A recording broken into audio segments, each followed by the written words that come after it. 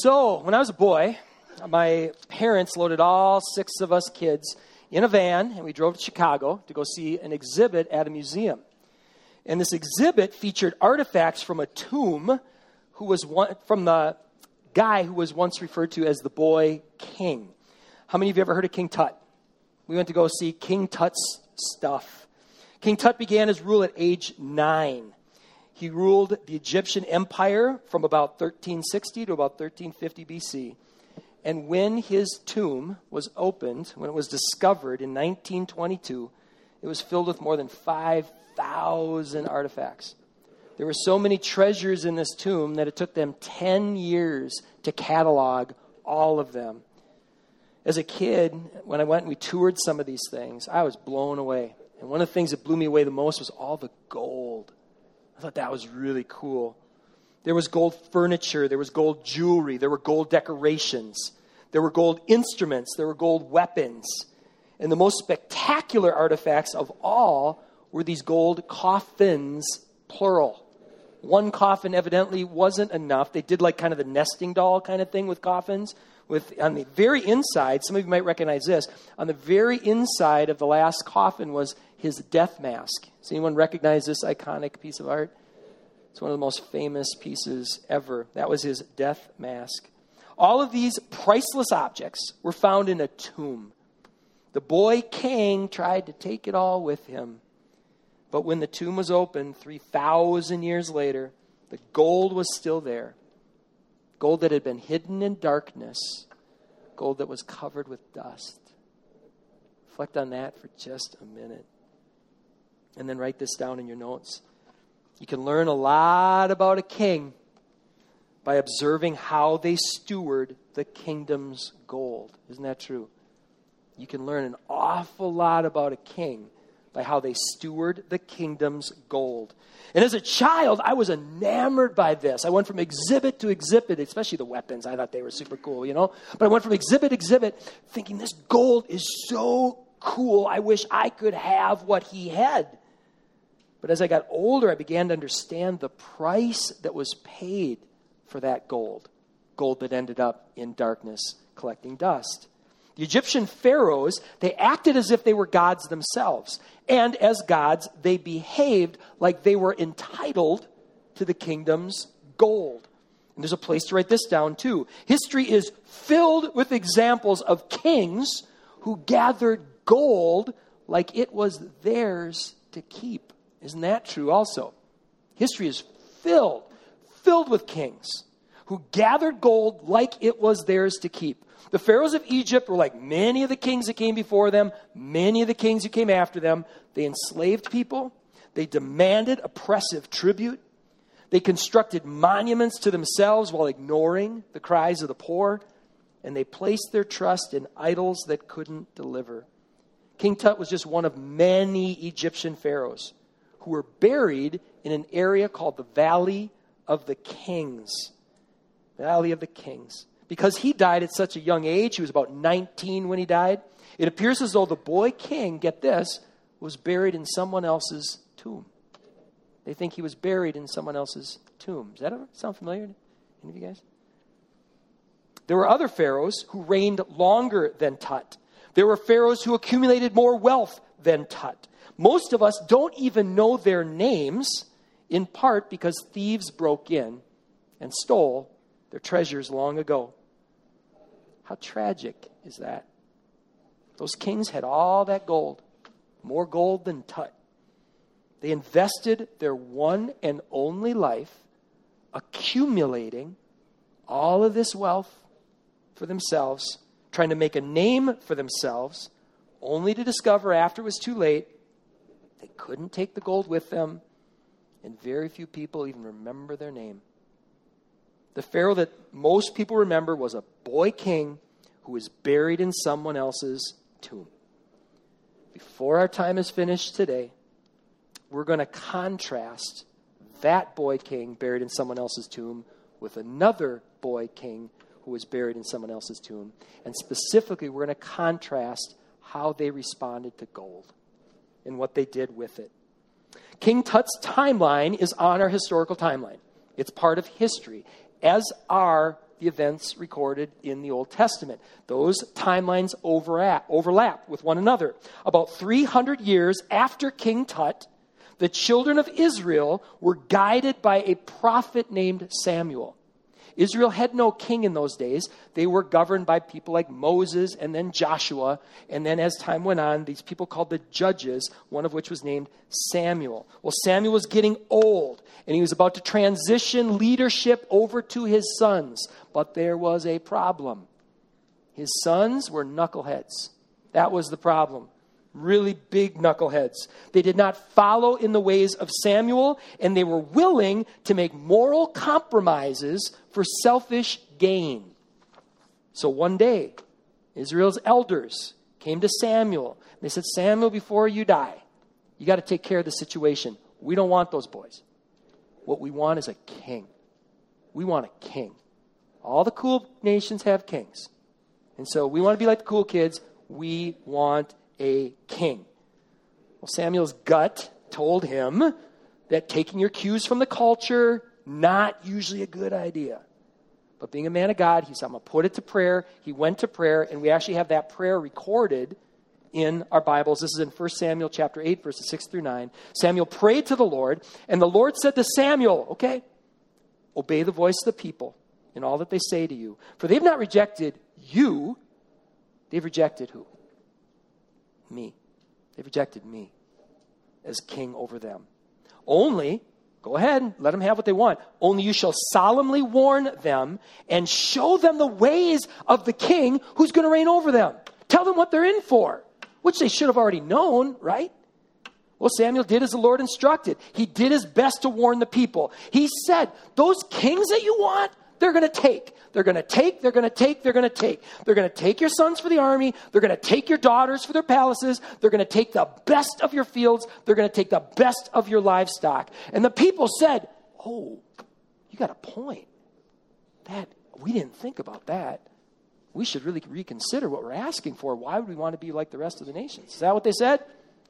Let's take a look. Verse 19. They said, no! There shall be a king over us, and their logic is so sound, so that we can be like the rest of the nations. Oh, man, what a low bar. All of that came to pass. It came to pass. The children of Israel became like the other nations. And what a tragedy that was. They found themselves paying tribute to kings. They found themselves mixing their worship of God with devotion to idols. And they began neglecting the poor, neglecting the oppressed. So God continued to send messengers. He continued to send messengers. And in these weeks leading up to Christmas, as we've been saying here in the service, what we're going to do is we're going to press into one of those messengers, the prophet Isaiah. We're going to look into what some of the things that he said, some of the messages that he brought for God. So let's go back to our notes as we set this up. The prophet Isaiah, he brought good news of a coming king. And that king was going to be from the line of who? The line of David. This great king that was going to come was from the line of David. Now, King David was far from perfect, but he did possess a heart for God. And Isaiah brought good news of a great king that would come from David's line. So here's one of Isaiah's many prophecies about this coming king. If you have your Bible with you, let's open up to this one. Isaiah chapter 11, verses 1 through 3. If you don't have a Bible at home, we'd love for you to go home with one free today. We keep a stack in the back table there on your way out. Please grab one as a gift for you. Here we go. Isaiah chapter 11, verses 1 through 3. The words of Isaiah say this. There shall come forth a shoot from the stump of Jesse, who is David's father. And a branch from his roots shall bear fruit. And the Spirit of the Lord shall rest upon him. The Spirit of wisdom and understanding. The Spirit of counsel and might. The Spirit of knowledge and the fear of the Lord. And his delight shall be in the fear of the Lord. In the fullness of time, this prophecy came to pass. We read about it every Christmas Eve here at this church. Let's take a look. You can keep a bookmark in Isaiah, because we'll come back to Isaiah. And let's turn to Luke chapter 2, verses 1 through 7. Luke chapter 2, verses 1 through 7. Here's this prophecy fulfilled, that a king was going to come in the line of David. In those days, a decree went out from Caesar Augustus that all the world should be registered. And all went to be registered, each to his own town.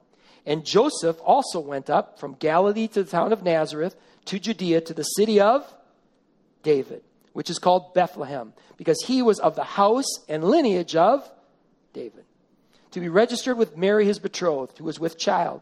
And while they were there, the time came for her to give birth, and she gave birth to her firstborn son. She wrapped him in swaddling cloths and laid him in a manger, because there was no place for them in the inn. All right.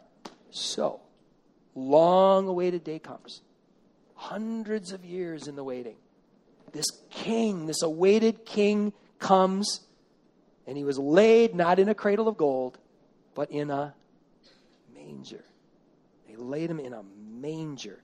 Now, that wouldn't be the first time that there was a king who started in humble circumstances, but one of the big differences here, the king chose that. He chose that.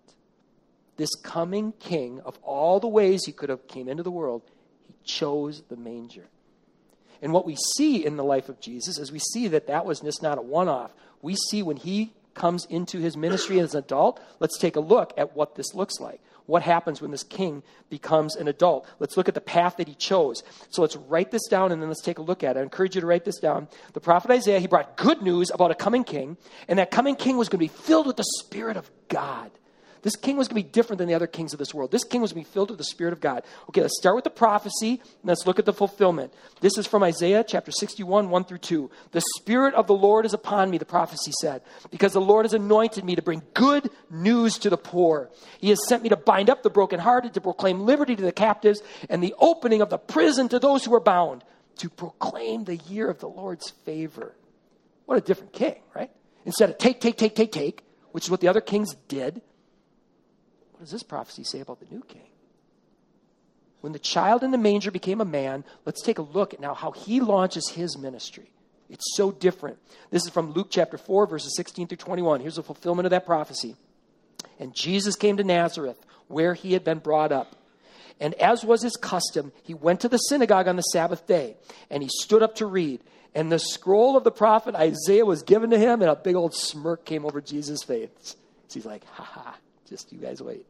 He unrolled the scroll. He found the place where it was written, the Spirit of the Lord is upon me, because he has anointed me to proclaim good news to the poor. He has sent me to proclaim liberty to the captives and the recovering of sight to the blind, and to set at liberty those who are oppressed, to proclaim the year of the Lord's favor. And he rolled up the scroll. He gave it back to the attendant, and he sat down. And the eyes of everyone in the synagogue were fixed on him. And he began to say to them, today, this scripture is fulfilled in your hearing. Well, if you have your Bible with you, look back to what comes right before this. In the same chapter, right before this chapter opens. That same Spirit who was upon him, where did that same Spirit lead him right before this?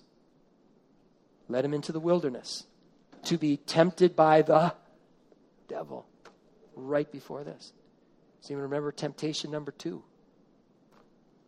The tempter took him up, showed him all the kingdoms of the world. And he said to this person on the verge of stepping into his kingship, you can have all of it. You can have all of it. All of the kingdoms of this world can be yours if you will just bow down and worship me. It can all be yours. Isn't that what the kingdoms of this world want? The kings of this world, right? They want the kingdoms. They want that. What an offer. Wow. And how did the one who was anointed by the Spirit reply to Satan's offer? He said, it is written, worship the Lord and serve him only. Only. This was a very, very different king. Very, very different king. Isaiah chapter 40, verse 11 says this of the king. He says, he will tend his flock like a shepherd. He will gather the lambs in his arms. All right, what do the kings of this world gather? They like to gather power, right? They like to gather the gold. What does Jesus going to gather? What does he treasure most?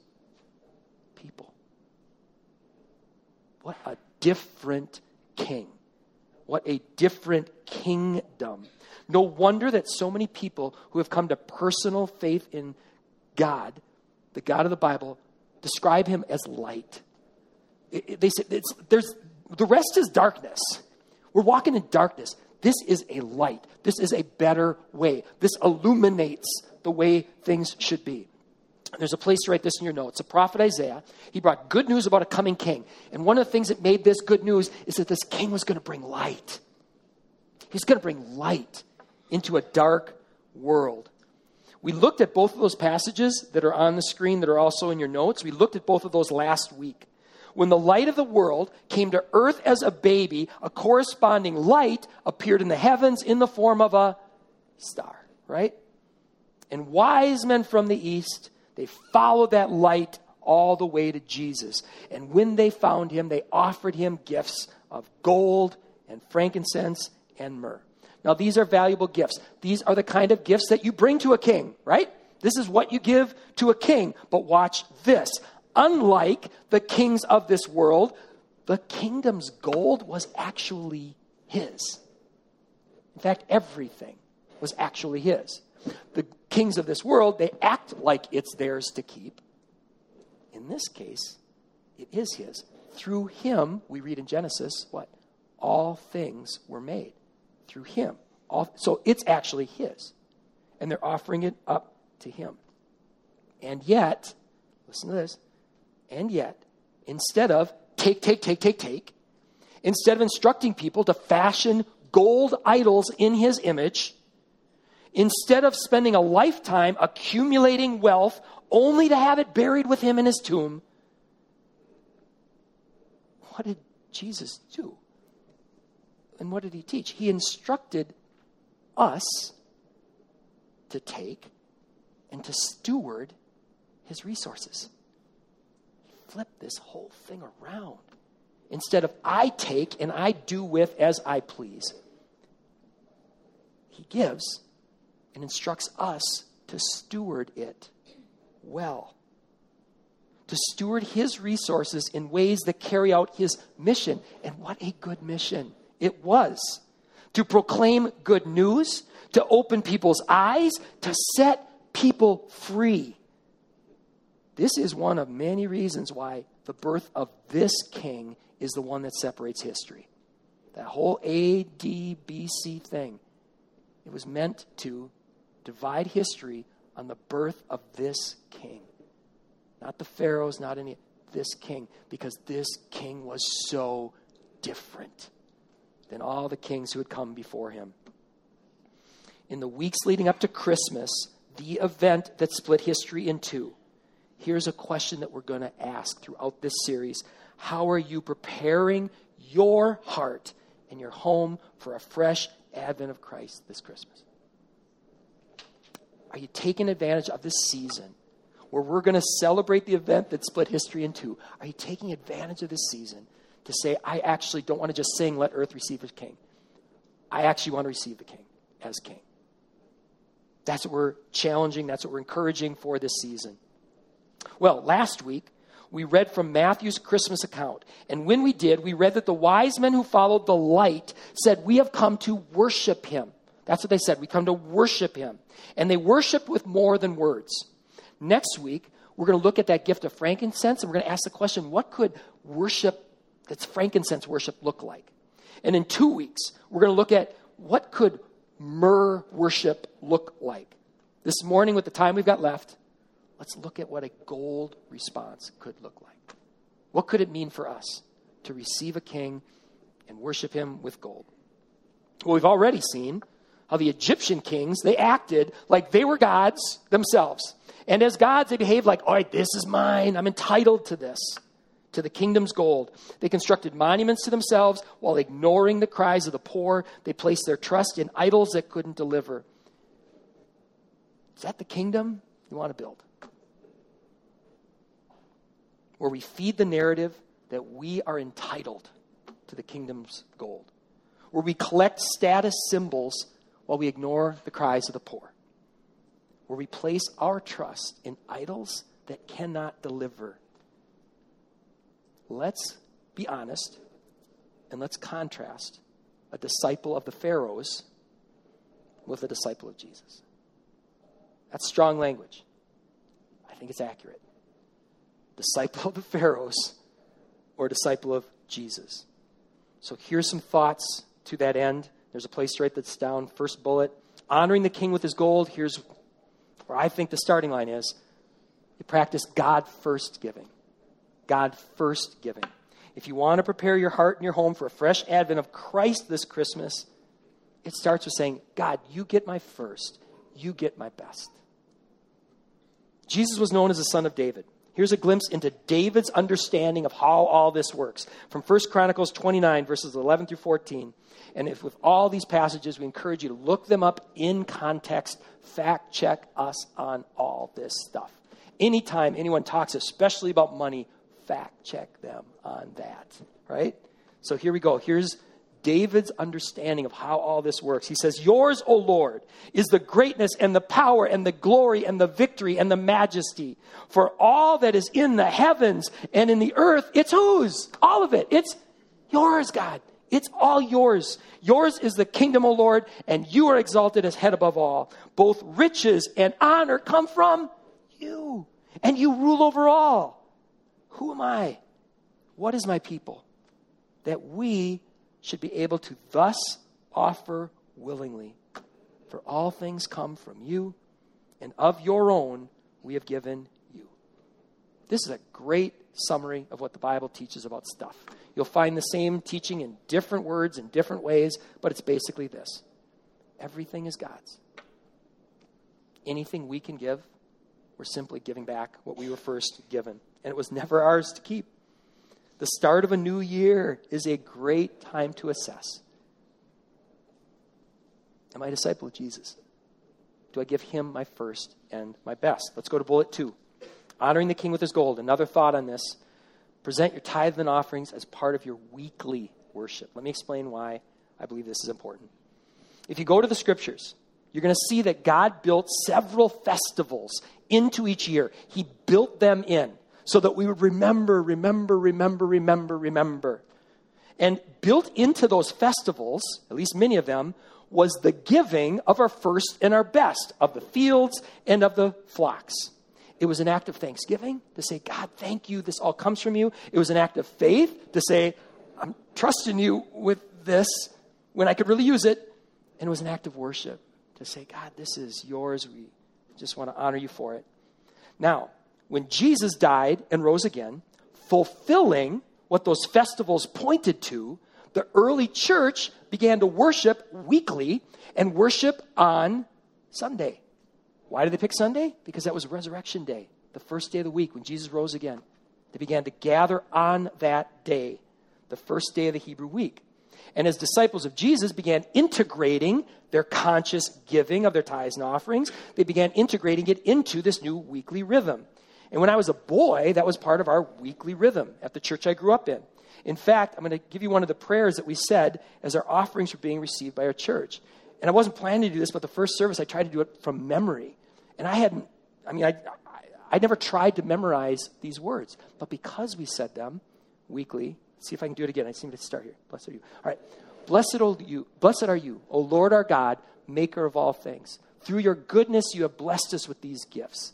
With them, we offer ourselves to your service and we dedicate our lives to the care and redemption of all that we have made. For the sake of him who gave himself for us, Jesus Christ our Lord. Amen. Close? Close? All right. Thank you. I think about those words, and as I was a kid, it was just mechanical. It was stuff that we did. You can't really improve on these words, though, can you? They're beautiful. In a culture like ours that promotes a very different kingdom, do you think it might be a good and God-honoring thing to pause at least once a week as a course correction and to remind ourselves that all good things come from God, to thank him for his provision, to offer ourselves and our gifts, and to rededicate our lives to the care and redemption of all that he has made? And here's where the apology comes. I gave this apology at 9:15 as well. We used to receive offerings each week here as part of our worship. And ironically, we stopped that practice, and this is on me. We stopped that practice because we thought it was distracting to our worship when this is Worship 101. And so if you could join me in praying, and some people actually have started giving me some ideas already of how do we integrate this back in before the end of 2020 and do it well? Because it's really easy to do it not well, isn't it? It's one of the reasons we haven't integrated it back in yet. We want to do it well so that it doesn't feel like just another organization asking for more money. How many have been asked for money recently by an organization? All the time. So it doesn't feel like that, but rather it truly is authentic worship. God, we're offering back to you once a week. That would be a good thing. So please send me your ideas and be praying about that. All right, we have one more bullet, and I love talking about this one. Because here's the goal. How do you honor the king with his gold? You practice joyful stewardship. That's where we're trying to go. Joyful stewardship. The example I keep coming back to when it comes to joyful stewardship is this. When my youngest daughter was a preschooler, she used to love to give gifts. Well, when you're a preschooler, what do you have to give? You only have that which was given to you, right? And so she would sometimes even go into our cupboard. She would take Oreo cookies. She would wrap them up, and she'd be like, here. Isn't that the target, you guys? Isn't that the target? Where we can come to the place of, everything I have is yours, God. Here you go. To arrive at a place where we joyfully give that which was first given to us. All right, here's a reminder that's worth writing down. It is easy to forget the broken promises of idolatry and miss the blessings of faithfulness. Let me say that one more time, and then I'm going to hope to hear at least one amen to that. It is easy to forget the broken promises of idolatry and miss the blessings of faithfulness. All right. Now, I know those are strong words. But if you fact check me in the scriptures, the Bible uses a lot stronger words than this even. As I was praying about this message, a thought popped into my head. And the thought was this. In both of those borrowed tombs, the one of the boy king from Egypt and the other boy king, who also was in a borrowed tomb, both of those tombs were empty. It was just a very different kind of empty. King Tut's tomb was empty. Jesus' tomb was empty. It was a very different kind of empty. King Tut's tomb was filled with beautiful objects, but they were hidden by darkness. They were covered with dust. In a world where gold can be used to do so much good, how empty is that? How empty is that? When I was in college, now here's where the personal conviction comes in.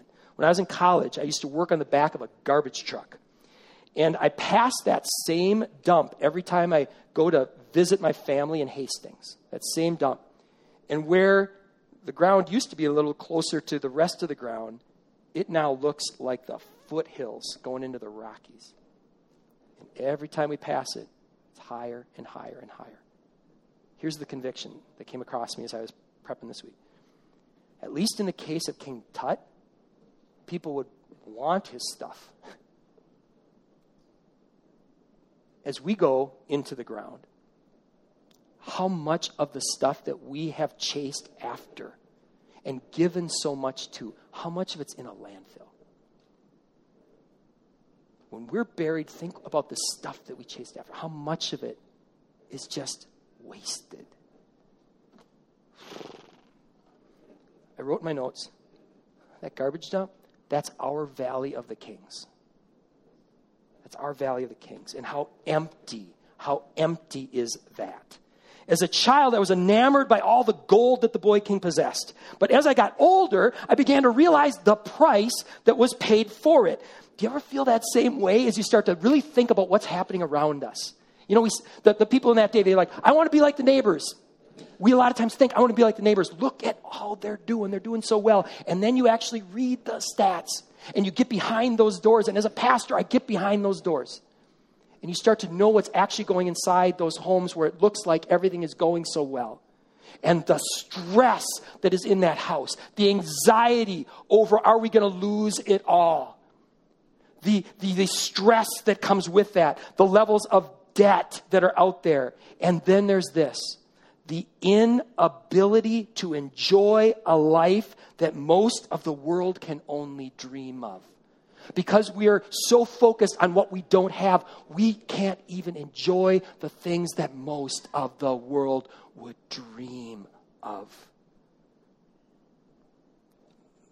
Let me read it as I wrote it. The levels of debt and financial stress and the inability to enjoy a life that most of the world can only dream of testify to the reality that mammon is no less a tyrant than the masters that the children of Israel sought as a replacement for their God. Let me repeat that one more time. The levels of debt and financial stress, the inability to enjoy a life that most of the world can only dream of, testify to the reality that mammon is no less a tyrant than the masters that the children of Israel sought as a replacement for their God. Do we want what the neighbors have? Maybe not as much as we thought. God wants to set us free from that. He wants to open the eyes of the blind. He wants to set us free from that oppression. In the days of the prophets, the people said, we want to be like our neighbors. Jesus invites us to follow him down a very different path. One that leads to a very different kind of empty tomb. What was King Jesus buried with? Not a lot, right? But what kind of legacy did he leave? Isn't that the kind of empty tomb that we want? Isn't that the kind of legacy that we want to leave behind for the next generation? There's just one last blank in your notes. Let's fill it in, and then let's commit to that end. Let's shine. Let's shine in 2020. Brighter than we've ever shined before. In this world of great darkness, of debt, of financial anxiety, of material pursuits and chasing after the wind, let's shine.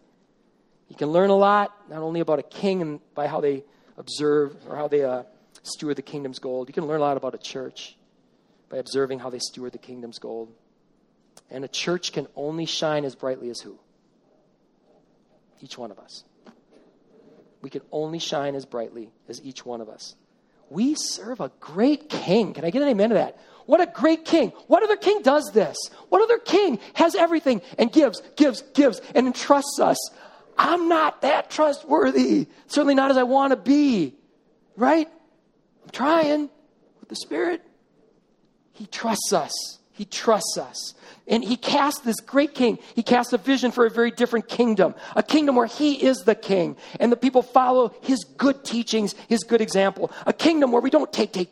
A kingdom where we invest as little as possible into the filling of landfills. And we pour as much as possible into people. A kingdom where we experience joy of being a conduit of his blessings. A kingdom where we experience the peace that comes with knowing that everything is his. He can put anything he wants into the hands of anyone he wants. And what does he say? He says, if you seek first the kingdom of God and his righteousness, all these things will be what? You'll have what you want. And even more than having what you want, you'll actually have what you really need. And there'll be times where he'll refine you like gold. And sometimes it takes the removal of that from our hands to refine us, right? Let's prepare our hearts and homes for that. And we'll do it here in just a second. But before we do, I want to let you know in your notes, in these inserts that we have called headlines and happenings, I mean, there are just gems here. These things look like these little announcements, but there's gems. I was there at the office last night, and I saw men meeting for game night, and they were having a blast, And these Christmas Eve services are going to be really good. Well, one of the gems on here, second from the bottom, financial peace. If you're in a situation where you're thinking, man, I would love to experience more of this peace, this is a great, great, great opportunity to do that. Actually, Tim is right here. Tim, could you raise your hand. Tim has been heading up those before, so if you want to have questions about financial peace, I'm sure he would be willing to talk to you. It's a great way where you can experience more peace. It's helped a whole lot of folks. So there's practical things we can do. But it all starts with a decision. Which king am I going to follow? What kind of disciple am I going to be? Let's make that call right here, right now, and then we'll seal this time with a song. Let's pray. Father, thank you. Thank you just sounds so empty. Wow. We're amazed, Father. That word behold, that we see in the account of Christmas. Such a great word because we are beholding something very, very different. Someone very, very different. Lord, thank you for this vision that you cast, and we pray that that spirit that was upon your son Jesus, Father, we pray that you pour out that spirit upon us. Set us free. Open our eyes. Help us to align with your kingdom. Help us become disciples of you where we're learning more and more and more how great you are. And we're learning more and more and more how, and we're experiencing it, not just in our heads, we're experiencing the joy